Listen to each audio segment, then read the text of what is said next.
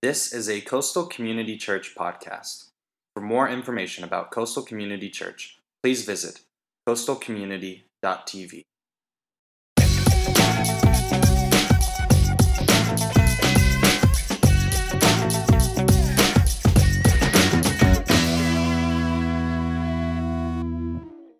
Hey, my name is TJ, and I'm excited to have you guys here. How y'all doing this morning? I think this is the first time that second service never beat first service ever. Even though you guys are way smaller in numbers, you guys are usually way more excited about church than first service is. So, you guys just dropped down a little bit this week. I don't know what the deal is. Maybe it's just been a rough week, huh? Some of you guys have just been a rough week. Is that the deal? It's been a really, really tough week. I don't know about y'all, but I don't know if you guys have noticed this or not, but we've kind of been in an economic downturn in our nation for a long time. Anybody else out there seen that? We've been going through some really, really difficult times as a nation, and today we're starting a brand new series called Piggy Bank, where we're talking about, where is our stuff in life? How is it going in our finances? What's happening in that? And hey, man, can we shut the hazer off? Because I'm getting choked out down here. Thank you. Yeah, see, tech guys, man, they're awesome. Man, let's give it up for our tech guys. Don't they do a great job every week? They're completely unseen. They control lights and sound and smoke and all kinds of microphones and everything. They just do a great job, and nobody ever even knows who they are. So tech people, man, you guys are awesome. Anyways, we've been in a downturn. I don't know if you've noticed it, but it's been rough out there. I mean, we've been going through some depressing times. It seems like the housing market just continues to slide. It seems like the job unemployment rate just continues to go up, and it's messed up out there. And all joking aside, from everything that they say in the news and in the media, it doesn't seem like our economy, our financial situation as a nation, as a region of where we live is getting any better any day soon. And so this has been a very, very difficult time. And I don't know if you've noticed this reality or not, but there is nothing that you and I can really do to change the financial outlook of our nation. There's nothing that you and I can do. There's no amount of worry that we have. There's no amount of fear that we can live with. There's nothing that we can do to get the piggy bank of our nation back in order. I mean, we're just acquiring more and more debt than we're having in gross domestic product and income, and it's just been a tough year. And the only person that we can really control, the only financial outlook that we can really control in life is our own personal financial outlook, our own personal savings. And that's what the next couple of weeks is all about, is how do we get our finances in order? How do we get everything in place to live financially healthy? And I think that this is an important topic. I know some people, they don't like talking about this. They don't think that this is a good thing. And in light of the economic circumstances that we find ourselves in, we have a couple of options that we can take. One of them is we can be like a sandhill crane. We can see everything that's happening, and we can go and we can just stick our head in the sand and act like nothing's happening. We can just ignore the facts of what's going on in life, and we can just stick our head in there and just act like nothing is happening and just hide in fear, and we can take that way. Another way that we can live is we can just totally neglect it. We can just live in fear. We can do nothing. We can just stand still and just lose hope, lose all prospect for the future, and see our lives just continue to go down. Or, we can take an honest appraisal of where we're at. We can get gut level honest in a couple areas, and we can start asking ourselves, where am I personally in my finances? What does my financial outlook in life look like? Am I doing well? Am I head over heels in debt? What does that look like for me? And then we also need to take a look and see what God says about this, because this is the thing that most of us don't realize, is that God has a lot to say about our finances. I know that you think that he's just interested in spiritual things and those kind of things, but the Bible has a ton of financial principles that if we would apply to our lives, we would see some massive change happen in our own personal finances. And so I know that some of y'all are here today and you're like, whoa, I haven't wanted to come to church in a long time, and can you believe the time that I do to come to church? This dude's talking about money. I mean, this is the reason I don't come to church, because all they want is my money, and that's not the case at all, man. I don't want your money from you. We don't need your money. I want something for you. I want you to realize that there is some freedoms in life that you're not experiencing right now because you're living based on some laws that are playing out to be true in your life, and you might not even recognize it. And you might not even like the laws and the principles of God's word once you hear them, but it doesn't matter whether you like them or not, because I can say I don't like gravity, and I can go up to a 4-story building and I can step off. You know what? Whether I like gravity or not, gravity is going to be in effect. You know where I'm going to go when I step off that 4-story building? I'm going to go straight down because there's gravity, right? Whether I like that law, whether I like that principle or not, that principle is in effect in our lives. And so, today, man, we're gonna talk about finances and what does God have to say about those. And here's the thing: I believe that the approach that we have and the approach of our finances doesn't have to be an extremely heavy thing. It's not a burdensome thing. It's not going to be something that's going to weigh you down. But I think it can be a very freeing thing. I think it can be something that when you start applying those principles and you start living those things out, it brings freedom in your life to experience all that God has for you. And so at Coastal, we believe the Bible's approach to our finances is extremely life-giving. In fact, Jesus talked a ton about finances. In fact, 16 of his 38 sermons, or 16 of his 38 parables, talked about our finances and our stuff. That means 42% of the time when Jesus was talking, actually 42.1% of the time, if you're really anal like I am, he was talking about our stuff. He was talking about the things that dearly grip our hearts and our lives. In the Bible, there's over 500 verses on prayer. There's over 500 verses on faith. But there's over 2,000 verses that deal with our finances and our stuff. It means that God has a lot to say about how we spend our money. God has a lot to say about how we handle our piggy bank in life. And it's a huge, huge deal to God. In fact, I was reading the story about two guys that were in their high school reunion. They had grown up together. They had kind of lost track. They were at the 25-year reunion, and they were excited to see each other. And one of the guys happened to be extremely successful, and the other guy he was just kind of down on his luck. It had been a rough past couple of years. And so as the night was going on, the one guy that was extremely successful, man, he was living it up. He was kind of the life of the party because everybody wanted to know, what's up with this guy? How did he become so successful? I mean, this dude was rolling in the Bentley with 24s on it, had the Rolex with a diamond bezel. I mean, he was just a baller. And everybody's like, man, what did this guy do? And so his best friend in high school, they were hanging out, and throughout the night, he finally got up the courage to ask him, man, how did you end up so successful? I mean, what's the deal? How did that work out in your life? I mean, my life just hasn't quite worked out like that. And he's like, man, I owe everything to the Bible. And the guy's like, the Bible? What are you talking about? What does the Bible have to say about money? He's like, I don't know, but here's the thing. One day I was not doing very well, and so I decided I went and I grabbed my Bible and I opened it up and I said, God, man, I need your help. And I just closed my eyes and I put my finger down and I looked down, and the word that my finger was on was oil. And so I took all the money that I had and I went and invested it in oil. And over the next couple of months, man, oil just exploded. I mean, it like doubled in price. And so I sold all that off and I had all this money. And I'm like, man, that works. So I'll go back and do it again. So I closed my eyes and I just flipped through my Bible and I stuck my finger in it and I looked down and it said gold. And so I took all that money I made and I went and I invested in gold. And I don't know if you've noticed or not, but gold has just gone through the roof. And so it was awesome. I just made all this money. And I'm like, this is baller. And so I sold that and I had all this money. And so I'll just do it a third time. So I closed my eyes and I put my finger down and looked, and it said silver. And I was like, man, I went and invested in silver. And today I'm a multi-bajillionaire.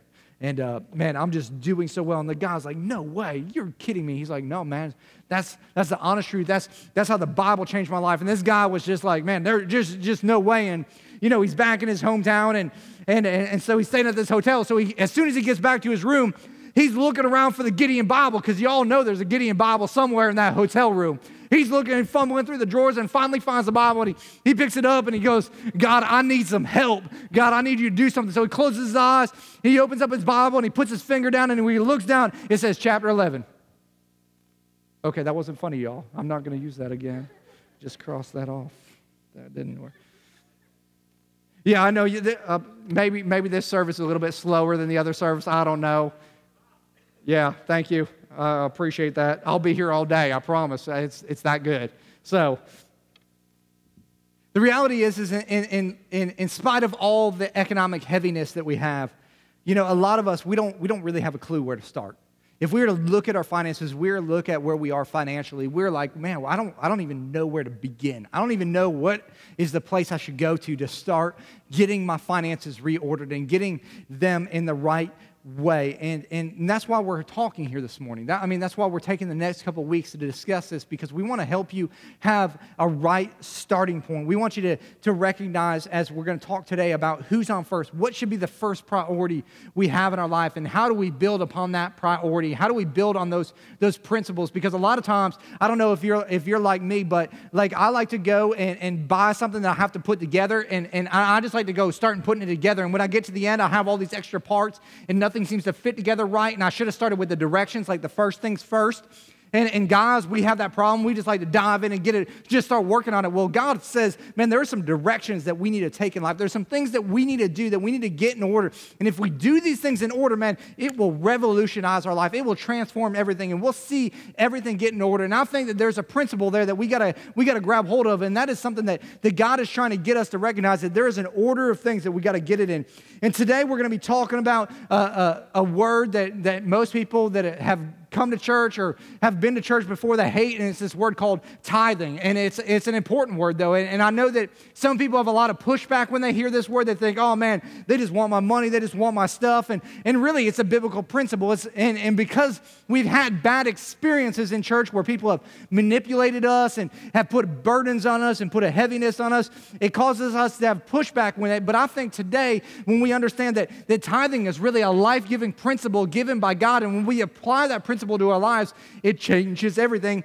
We'll realize that tithing is really about putting God first in our lives. It's about putting God first in every area of our lives. And if you're taking notes today, I want you to understand that God wants to be first in our life.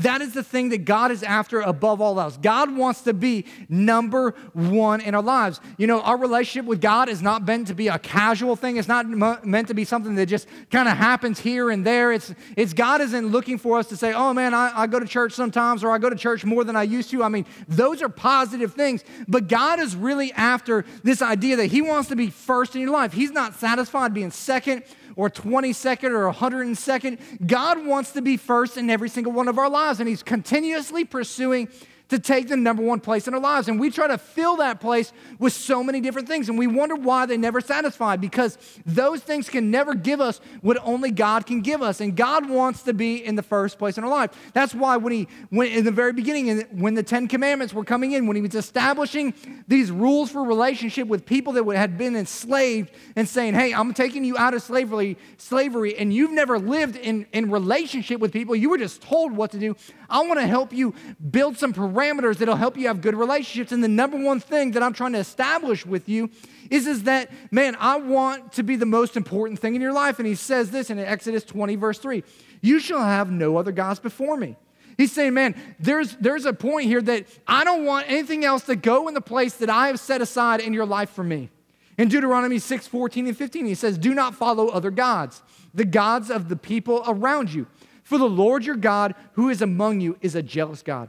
He's saying, don't have other loves in life. There's so many things that come in and try to steal the affection of your life and my life all the time. There are things that are coming in that are trying to steal that number one spot in our heart. And He says, listen, don't have anything else in that love spot that I've set aside for myself. I'm supposed to be in that spot. That's why He says God is a jealous God. What He's saying is there is a desire there. That word jealous means it's a desire for exclusivity in a relationship. God wants to be in an exclusive relationship with you. It's like this. If I said that you are my best friend, but yet every time something happened in my life good, I went and told somebody else, or every time I was having trouble in life, I went to somebody else, would we really be best friends?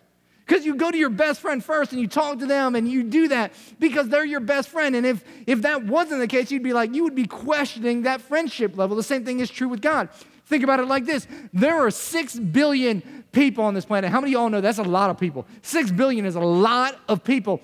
And they say that over 3 billion of them are women. That's a lot of women. That's a lot of emotion right there. And so I'm married. I've been married to my wife. This month will actually be 12 years, which is amazing. And so I'm pretty pumped about that.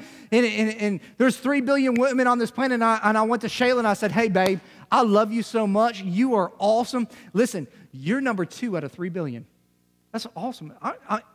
That's good. Aren't you happy you're number 2? What do you think? She's going to be like, sucker, you're going down. I mean, that ain't happening in life. She doesn't want to be number 2. She wants to be number 1. Why? Because we're in an exclusive relationship. She is my wife and I am her husband, and we're to be exclusive with one another. There should be no other woman that's ever before her in my life.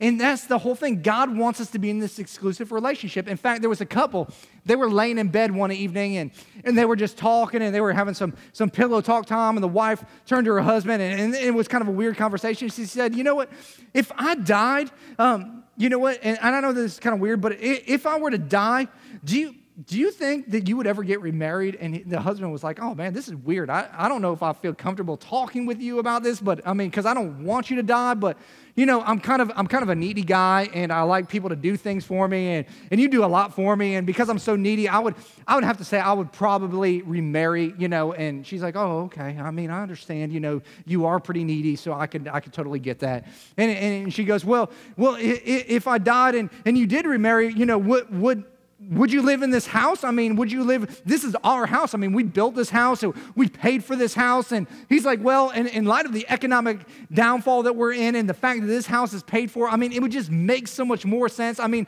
I you know, thinking about it, you know, I wouldn't really want to, but because of the financial situation, yeah, I think that if I were to remarry, you know, and if you were to die or whatever, we would probably live in this house. She's like, oh, okay. Well, if you lived in this house, would you sleep in our bed? I mean, this is our bed. I mean, we paid for this bed. It's a nice bed. I mean, but would she sleep in my bed, in my spot? And he's like, well, you know, this is a nice bed. I mean, it's one of those memory foam things, and, you know, those things are expensive. And we even got the sleep numbers, and they adjust and everything. I mean, we're like, this is a cool bed. And because, have you priced out beds lately? I mean, they're like a couple grand. And so like, honestly, she would probably sleep in your bed. And she's like, oh man, really? Well, tell me this. Would she use my golf clubs? He's like, no. She would never use your golf clubs. And she's like, well, why wouldn't she use my golf clubs? Because she's left-handed, dear. Oh, yeah.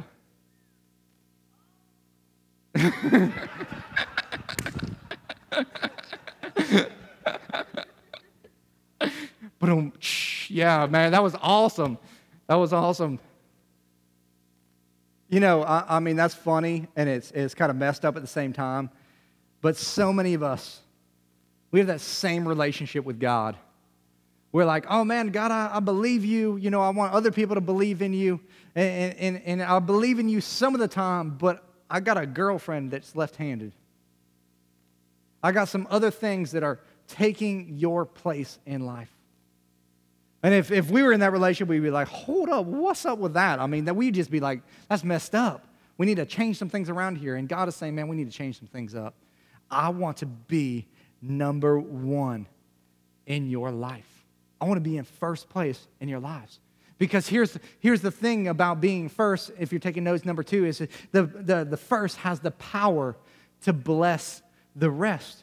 And this isn't just a money principle, but it's a life principle. See, the children of Israel, they were coming out of slavery. They were coming out of living in Egypt where they were enslaved, and they had all these things around them, and they're coming out, and God is trying to establish his relationship with them. He's trying to get them to understand the things that have taken place in their life. And in Exodus chapter 13, verses 1 and 2, it says, the Lord said to Moses, consecrate to me the firstborn male and the first offspring of every womb amongst the Israelites belongs to me, whether human or animal. He says, consecrate to me the firstborn. What that word consecrate means, it means to set apart, to dedicate. What God is saying is, listen, the first things that are coming in your life, the first good things that are coming in your life, I want you to set apart those things for me. I want you to take those things out and not keep them for yourselves, but I want you to set that apart for me. Going on down to verse 12, it says, you are to give over to the Lord the first offspring of every womb. All the firstborn males of your livestock belong to the Lord. Redeem with every lamb the firstborn donkey, but if you do not redeem it, break its neck. Redeem every firstborn among your sons. And maybe you guys don't remember what's happening in this story. Basically, if you remember, they just played it over Easter, the Charlton Heston movie of Moses. They're replaying it, and Charlton Heston's there, and he's going before God to hear from God, and there's a thunder, and there's a lightning, and he's trying to establish some principles here. God is trying to establish some principles with his people so they will truly understand what is happening. And the first thing he says to them is he says, put me first. And when you put me first, it has the power to bless the rest of your life. There's two categories that he's really talking about here in this scripture, and he breaks it down in these two categories. He says there's a clean side and there's an unclean side. And he's saying the lambs in life, they're the clean things. They're the things that are not defiled in life. And he says, man, those are the things that you need to bring to me, the clean thing you need to bring to me. Then he says, there's an unclean thing, and the donkey is unclean. That unclean thing needs to be redeemed so it can be claimed as clean. And that word redeemed there means parda, or where we get our English word to mean pardon. It means basically, man, we need the sacrifice of the clean thing. We sacrifice the lamb so that it will pardon the unclean thing in life. And there's some unclean things in our lives, and what we don't realize is that God is trying to pardon those areas of our lives so that they can be blessed. And if we were to look at that from the aspect of Jesus, who they called the Lamb of God, there's a reason they called him the Lamb of God, because this was a foretelling of what Jesus would be. And so what they're saying is Jesus is the Lamb of God. Was Jesus perfect? Was he clean or unclean? He was clean, right? I mean, he lived a sinless life. He lived a perfect life. He says, man, the clean thing has got to be sacrificed to redeem the unclean thing. What was the unclean thing? It was us. We were full of sin. We were full of shame. We were full of disobedience. And when Christ died upon the cross, he redeemed us. He pardoned us from the guilt and the shame and the sin and all those things so that we can live a life of freedom. And so basically what God said is, I will give my first so that you guys can be blessed into having a relationship with me. And so when we give, it's a principle, when we give our first, it enables us to bless the rest. And when we give God the first, it gives us the power to bless the rest. We're in a team with God. We're working in unison with him. And when we say, God, I'm going to put you first, all of a sudden he blesses us. That's why God can do more with our 90% when we give him the first 10% than we can with 100%, because when we say we're going to set this apart and we're going to give it to you first, he has the power to redeem the rest of it, to do more with that 90 than we could ever do with the 100. It's an amazing thing. And the purpose of tithing is to teach us to always put God first in our lives. It's not to put him second or third or 15th. He wants to be first. And it's not just a money thing. It's an all of our life thing. And we do this at Coastal. It's one of the reasons in the beginning of the year that we encourage everybody to pray and fast in the beginning of the year. We want to set apart the first part of our year to take some time to pray and to fast and to seek God so that he will bless the rest of our year. We're saying we're going to give you the first part so you'll bless the rest. It's one of the reasons why we give you the Word for You Today devotional, so you can take that every single day. And when you wake up, you can seek God, you can pray, you can read some scriptures, you can do those things so you can set some time apart with God in the beginning of the day so that he will bless the rest of your day. It's why we come here on Sunday. What is Sunday? Sunday is the first day of the week. When we say, God, man, we're going to give you the first part of the first day of our week so that you'll bless the rest of our week. It's a principle that God has. When we put him first, he blesses the rest. It's why we encourage you to get here on time and come in and worship, because the first part is when we come in here and we worship God, that first song sets the tone of how we're going to respond to God, and it has the power to bless the rest. And it's a principle thing. It's not legalistic. This isn't about guilt. It's about recognizing that God wants to be first in every aspect of our life. It's not just a financial thing. He wants to be first in our personal life. He wants to be first in our business life. He wants to be first in our marriage. He wants to be first in every single area of our life. And you can look all throughout Scripture, and some people always have the pushback, well, that's an Old Testament principle, or that's all about the law. Well, God was establishing this way before there was even law. I mean, you can look back at Adam and Eve in the very beginning. He says, here, listen, here's the whole entire garden. It's all of yours except for one thing that I want to keep for myself. There's one thing that you're to make sure that is mine, and it's one tree. And he says, don't eat from that. But when they did, what happened? It changed everything. The blessing of their life was taken away, and it says that they were cursed because they took of that. And if you look at their kids' lives, they established it even before the law. Cain and Abel, which were the children of Adam and Eve. It says in Genesis 4:2-5, it says, now Abel kept flocks and Cain worked the soil. Basically, it means that that Abel was a rancher and Cain was a gardener. I mean, those were their professions, or farmer, whatever you want to call them. In verse 3, it says, in the course of time, Cain brought some of the fruits of the soil as an offering to the Lord, and Abel also brought an offering, fat portions from some of the firstborn of his flock. The Lord looked with favor on Abel and his offering, but on Cain and his offering, he did not look with favor. See, there's something in there that most people don't recognize, is that Cain brought his offering to God, and it wasn't favorable because he brought his offering when he got around to it. It wasn't a priority in his life. He was saying, you know what, when all the other bills are paid, when everything is good and I have more than enough, then I'll give God some. I'm not going to trust him because I'm going to trust in my own self. But Abel, on the other hand, gave God the first part. It says of the firstborn, portions of his firstborn, he gave the Lord. He said, before anything else happens, before I ever have any more animals, before I have any more livestock, which is determining my future, I'm going to trust God with that. I'm going to put you first. And again, it's not about legalism, but it's about relationship. Because here's the thing. A lot of us, we're giving to God 10%, but we're not giving to him first. We're putting other things in priority. We're putting him in second or third or fifth or seventh or 27th place in our life after we've taken care of all those other things. And God wants to be first in our lives. That's why he says the first has the power to bless the rest. And we don't want to give the mortgage company our first, or we don't want to give Chase Bank our first, or we don't want to give the Starbucks our first, which they have a tendency to want to take our first because, you know, we all love coffee today.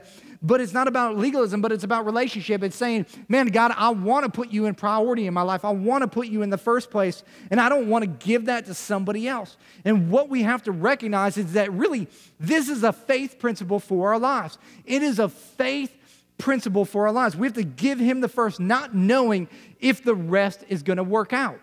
And so many times we think, man, well, that just doesn't seem logical to me. I want to make sure that everything else is good, and then I'll trust God. Then I'll give to God. But God is saying, man, listen, this is a faith principle that you got to understand. That's why Abel's offering was pleasing to God, because he recognized that, man, whether I ever have any more sheep or whether I ever have any more lambs, man, I'm going to trust God and believe that he's going to supply every need that I have. Where Cain was like, man, I don't trust God. I trust in what I can do. And what that meant is that God is no longer first in my life, but something else is. I'm first in my life. And God has been putting this principle out there. You can look in, as the children of Israel were coming out of the desert, going into their promised land, and in Joshua chapter 2, there were 10 cities that they had to overcome to eventually have the promise that God had promised to them. And it said the first city that they were going to overtake was Jericho. And God said, listen, this city is full of spoil. It's the greatest city in all of the promised land. What I want you to do is I want you to go in and I want you to take the city, but I want you to destroy everything. Don't keep anything for yourself, because this city is mine. I want this to be an offering to me. And if you guys do that, then I'll take care of the rest. And so what did the children of Israel do? They went and they defeated this city, and our natural tendency would have been, I need to get all I can right now. But they understood that if they trusted God and put him first, he would take care of the rest. He would bless the rest. And they trusted him, and they burned that city and everything in it. And God was able to take them, and they were able to go and overtake all the other cities in the land. And they got to see God work that out while they were trusting him, working in that faith principle. And at Coastal, man, we've been living by this principle from the very beginning. Before we ever knew anybody here, when we first moved here, man, we knew nobody. We had a little bit of money come in from people that were supporting us from the outset, and we said, man, we're gonna go ahead and we're gonna start giving. We're gonna start giving to missions. We're gonna start giving to local outreach here, man. We're going to start trusting God that even though we don't have any people and we can't see anything, that God is going to do something supernatural because we put him first, and we started giving. And I just want to tell you today, man, we've given over $60,000 in a little over 2 years to missions and church planting and in local outreach. And this year, man, we're gonna do even more. I mean, this year we're gonna give 12 to 13% of our income. We're gonna give somewhere between $30,000 and $40,000 away to church planting and local outreach and world missions, because we put God first. We're trusting him that if we put him first, he'll bless the rest. It's one of the reasons why we don't get up here and ever have a need financially. You know, I know people are sitting here thinking, oh, they just want my money today. Listen, our rent is paid for the next 3 months. We're not in need of anything. We're good. We're solid financially. We're trying to teach you the same principles that we live by as a church for you to live in your own life so you don't have to be struggling from paycheck to paycheck. You don't have to be wondering, how am I going to make this month work, because there's more month than there is money. But when we start to apply the principles that God has of putting him first and recognizing that the first has the power to bless the rest and saying, man, God, I'm going to trust you and I'm going to live by faith, it changes our lives. That's why in Proverbs 3, 9, and 10, it says, honor the Lord with your wealth. It says honor him. It's something that we have to do. It says with the first fruits of all of your crops. It means the very first of what you have before you have anything else. Honor him. It says then your barns will be filled to overflowing and your vats will brim over with new wine. And I'm not talking about a prosperity principle here, but it's saying, man, when you trust God, it makes things happen. Earlier in that chapter, it says in verses 3, 4, and 5, it says, trust in the Lord with all of your heart and lean not on your own understanding. Because in our own minds, if we were to look at this principle, or if you were an accountant or a financial planner, you would say that does not make any sense at all. What you want to do is you want to go pay all your bills and you want to put savings away. And then if you have anything left, then you could give to God. And that's the principles of this world. And that's why we're jacked up. That's why we're messed up. That's why the average person has a net worth, or they spend 102% of their income. I don't know how that works, but somehow we manage to do that in America. The average person spends 102% of your income. That's because we're living by the world's principles, but God's principles are completely different. It says, put me first and watch and see what will happen in your life. It's the opposite of what we think. It's so many things of what God says are the opposite of what we think. We think, man, I'm going to hate my neighbor. They're messing with me. And God says, love your neighbor as yourself. I mean, that just goes against everything. And so many of God's principles are like that. And I know that you're thinking, man, TJ, you're the pastor. You're supposed to say that. Listen, it's not just something I live by or not just something the church lives by, but there's been people all over the place that have lived this way. John D. Rockefeller, which they say has been the wealthiest person that has ever lived on the face of this earth. He owned Standard Oil Company, and he invested in oil. That dude was smart. And so they said in 1905, he was worth something like, his total net worth in today's standards, or actually in those days standards, was worth $1.5 billion. He was actually 3% of the gross domestic product of America at that time. When you're one person and you're 3% of the gross domestic product of your country, you're doing pretty dang well. And so he's doing extremely well in life. And that year, he gives over $100 million to his local church and to local missions. And they said, man, how do you do that? I mean, how can you trust that? And he said, because when I had nothing, I learned in my church that if I put God first and I tithe, he always takes care of everything else. And today I am where I am today because I've always trusted him and I've always put him first. And it's something that we need to recognize that we need to do in our lives. There's a guy in our church a little over a year and a half ago. He started coming to church and his finances were a mess, and he heard a message like this talking about putting God first, and he decided, you know what, I'm going to try to do that. He started putting God first, and we started doing financial counseling with him, and he started working away at his debt and putting God first. He automated the important. He set up every single week on our giving site that he was just going to give. He said, if I don't do this, I'll never give to God, so I'm just going to automate it. I'm going to make sure that God is first in my life. And he started giving. And this past about 6 months ago, his wife lost her job, and they started to freak out. And they're like, I don't know how we're going to make it. And they said, but we're going to continue to trust God. And throughout that time, he came up to me a couple weeks ago, and he said, you know what? My wife lost her job. We lost 30% of our income. We still gave to God, and somehow we had more money at the end of the month than when we did when she had a job. And I don't understand how that works, other than the fact that when we trust God, he has the power to bless the rest. There's another guy in our church that a couple of years ago, he was here, and he was telling me right after the first service, he's like, hey, I want you to get this right, because I was in a service here, and God was doing something, and God spoke to me. He said, man, you need to trust me with this. And he said, I started tithing, and he told me in his life he had never made more than $20,000. And I don't know how you live in South Florida and under $20,000, but he's like, man, I was living on under $20,000 a year. And I started trusting God, and I started giving generously, and I started seeing God do things. In this past year, he saw God not only give him a new job, he hated the job that he was in, but that job pays him like 65% more than he's ever been paid. And he has all these benefits, and he's doing the very thing that he went to school to get a degree for that he loves. And God is just blessing him, and he says, man, I owe it all to trusting God and putting him first. in my life. And when I started putting him first and started saying, God, I'm going to trust you no matter what, I started living by faith. God started being faithful to what he had said. And I want to tell you today, man, we need to be faithful to what God says. That's why he says in Malachi 3:10, bring the whole tithe into the storehouse, that there may be food in my house. He says, test me in this. This is the only place in the Bible that he says this. He says, test me in this. You can go ahead and call me out on this, is what he's saying. It says the Lord Almighty, and see if I do not throw open the floodgates of heaven and pour out so much blessing that there will not be enough room to store it. He says, then I will prevent pests from devouring your crops, and the vines in your fields will not drop their fruit before it's ripe, says the Lord. Then all the nations will call you blessed, for you will be a delightful land, says the Lord Almighty. And here's the thing. This is my question for all of us. In light of the economic circumstances that we're in light of the downturned economy, is it possible that God wants to prove to people that his principles work during the time when it's the worst off?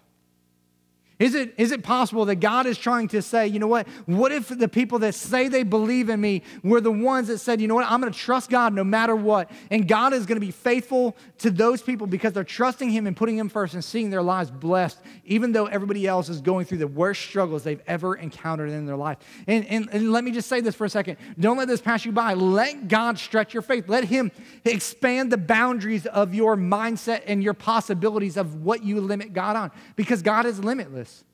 And he's trying to expand our faith here today. And he's trying to say, man, I want to do something more in your life than you can see or you can imagine right now. Will you trust me? Because the reality is that all God is trying to get us to is realizing that all of this stuff about our finances, it's a matter of our heart. Jesus said it better than anybody. Where your treasure is, there your heart will be also. So wherever your stuff is, that's where your heart is. And so God is trying to say to you today, where's your stuff? Where is it? Where's your stuff? Because that's where I know your heart is. And if your stuff is with me, then I know your heart's there. But if your stuff is way over there, that's where your heart is as well.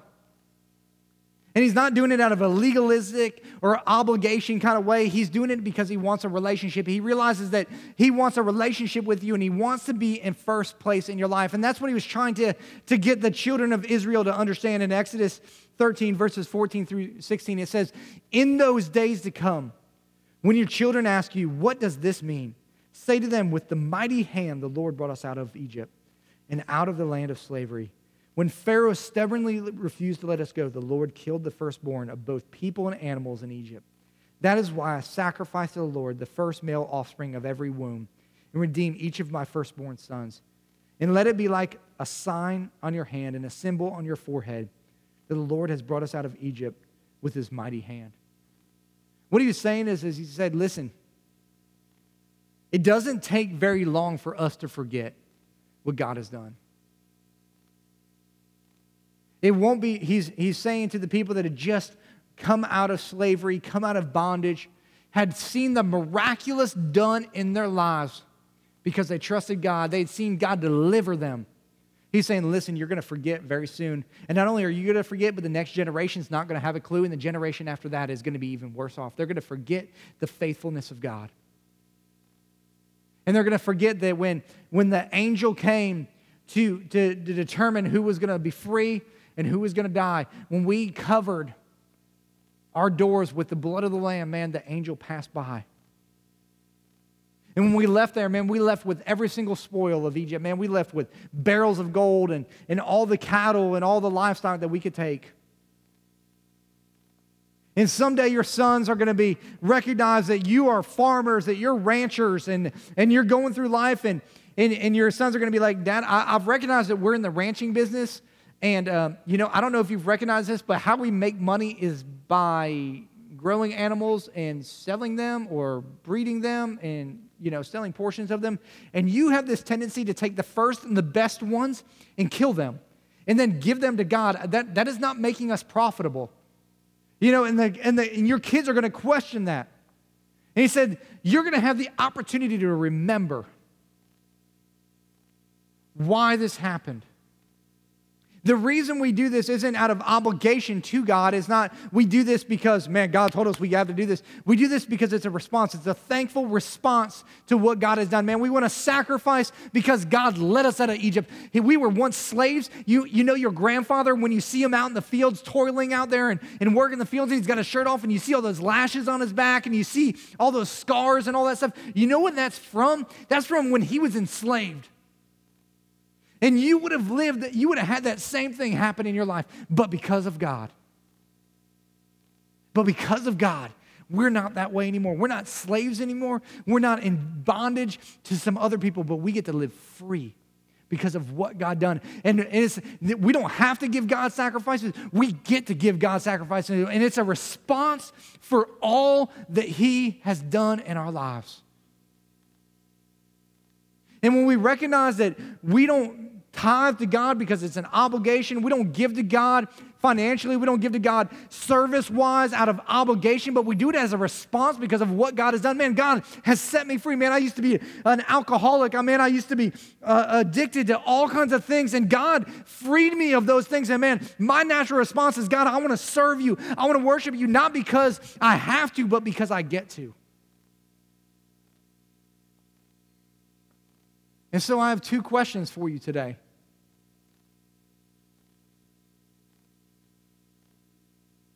My first question is God number one in your heart and in your life? Is he number one? Because at the end of the day, what God cares about is his relationship with you. And today, God wants to be in first place in your life. He doesn't want to be in some other place. He doesn't want to be in a different numerical order. He wants to be in first place because he's all about relationship. And here is the awesome thing about God. Maybe your heart is far from God, but this is what he says. This is his promise. In Ezekiel, he says, I will give you a new heart and put a new spirit in you. I will remove from you your heart of stone and give you a heart of flesh. You will be my people, and I will be your God. Some of you here today, you need to give him your heart. You need to give him your heart. Listen, this isn't a message about money.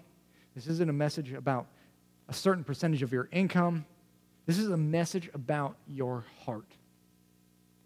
And do you trust God to be number one in your life?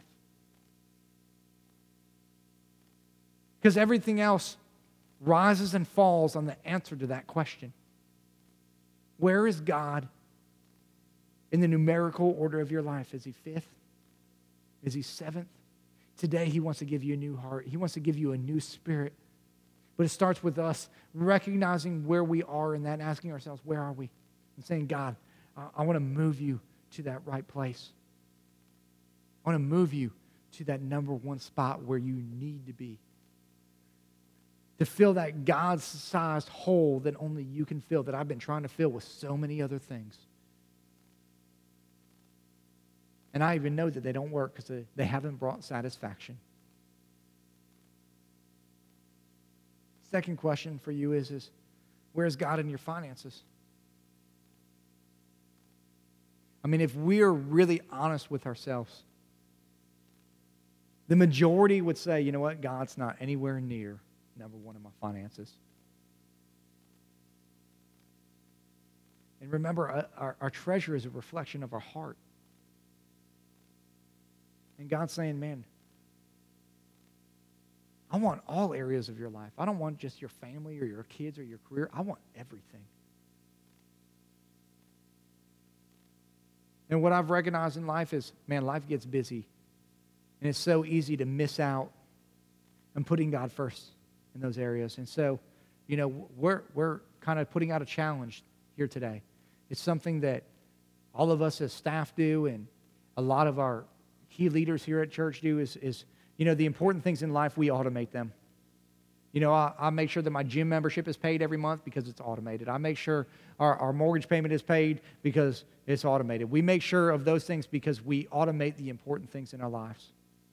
We set it up so that it's reoccurring, so that we don't ever have to wonder, am I doing that? Am I trusting God first, or am I putting a lot of other things? And we're not legalistic, man. Sometimes our mortgage payment gets paid first. Sometimes groceries get bought first. But the majority of the time, God is put first, and He understands the intent of our heart. And so inside of every one of your all's worship guides today, we put in a card like this that says, automate the important. And I want to challenge you to automate the important thing in your life. And on the back, there's some areas where you can fill out and you can say, man, I want to hear more about digital giving. It's the way that we give, because we've recognized, and it's our fault as a church, nobody carries cash or a check anymore, so it's really hard to put God first in your life and your finances. I don't even know where our checkbook is. I haven't. The checks have been missing in action for a long time, but I go everywhere with my credit card, and that's not an option. And so we want to give you the opportunity to automate God and make Him important in your life. Listen, there's so many things that will take His place if we don't put Him in His place, and this is an opportunity for you to do that. And so if you would fill that out, and please print. We don't read hieroglyphics. I mean, I know that some of y'all, your handwriting is really beautiful, but I sound like I'm from the South. I'm not the brightest dude in the world, so if you do that, man, we'll send you a link, and we'll show you how you can automate the important in your life, and you can put God first in an area that He says, you know what, this is where your treasure is. There your heart will be also. And so today, man, where are you at with God? Where are you at with God? Let's pray. God, we just come before you, and we thank you so much that you are a great, great God. Lord, and more than anything in our lives, you want to be in first place in our hearts and our lives. And I know that today there's so many things that are in competition for that number one spot in our hearts. There's our careers, and there's our stuff, and there's our kids, and there's so many things that are competing for that spot. And it's so easy to replace you with something else. It could be a relationship. It could be a career choice. It could be our education. It could be a spouse. And those aren't bad things in and of themselves, but they're not the right thing. They're not the thing that you have created us to walk in. And today, maybe you're out there today with every head bowed and every eye closed, and you realize, man, that God is nowhere near the number one spot. Maybe He's number 2. Maybe He's number 7. Maybe He's number 77 in your life. And today you say, you know what? I want to start redeeming some areas of my life, and I want to put Him first. And I want to put Him first. And if that's you out there today, man, if you just slip your hand up real quick, I just want to pray for you. You want to put God first. You want to get Him in the right spot. Yes, thank you. Thank you, sir. Thank you, ma'am. Thank you, ma'am. I know it's difficult. I don't want to identify myself, but listen, it's okay. It's all family here. No friends, just family. That's what we do, man. We pray for one another. We believe with one another. We stand with one another. We encourage one another. And I believe that God today wants to do something supernatural in your life. God, we just come before you. And I pray for each of these people here. They raised their hand and said, man, God, there's been some things that have been misplaced in my life. There's been some things that I've replaced you in. And today, I put you first in my life. God, I repent, and I turn 180 degrees from living in that way, God, of putting something else in your place. And I ask you to forgive me. And today, I ask that you come in and you restore that relationship. God, that you give me a new heart, that you put inside of me a new spirit, your Holy Spirit, that would come and live and be active inside of my life, God. And I would commit to making you number one in every aspect of my life, in my family life, in my career, in my finances, in my parenting, in every single area of my life, God. I put you first. My attitudes. God, thank you so much for being such a great and awesome and gracious God, and Lord. We love you with all of our heart. In Jesus' name, amen. This is a Coastal Community Church podcast. For more information about Coastal Community Church, please visit coastalcommunity.tv.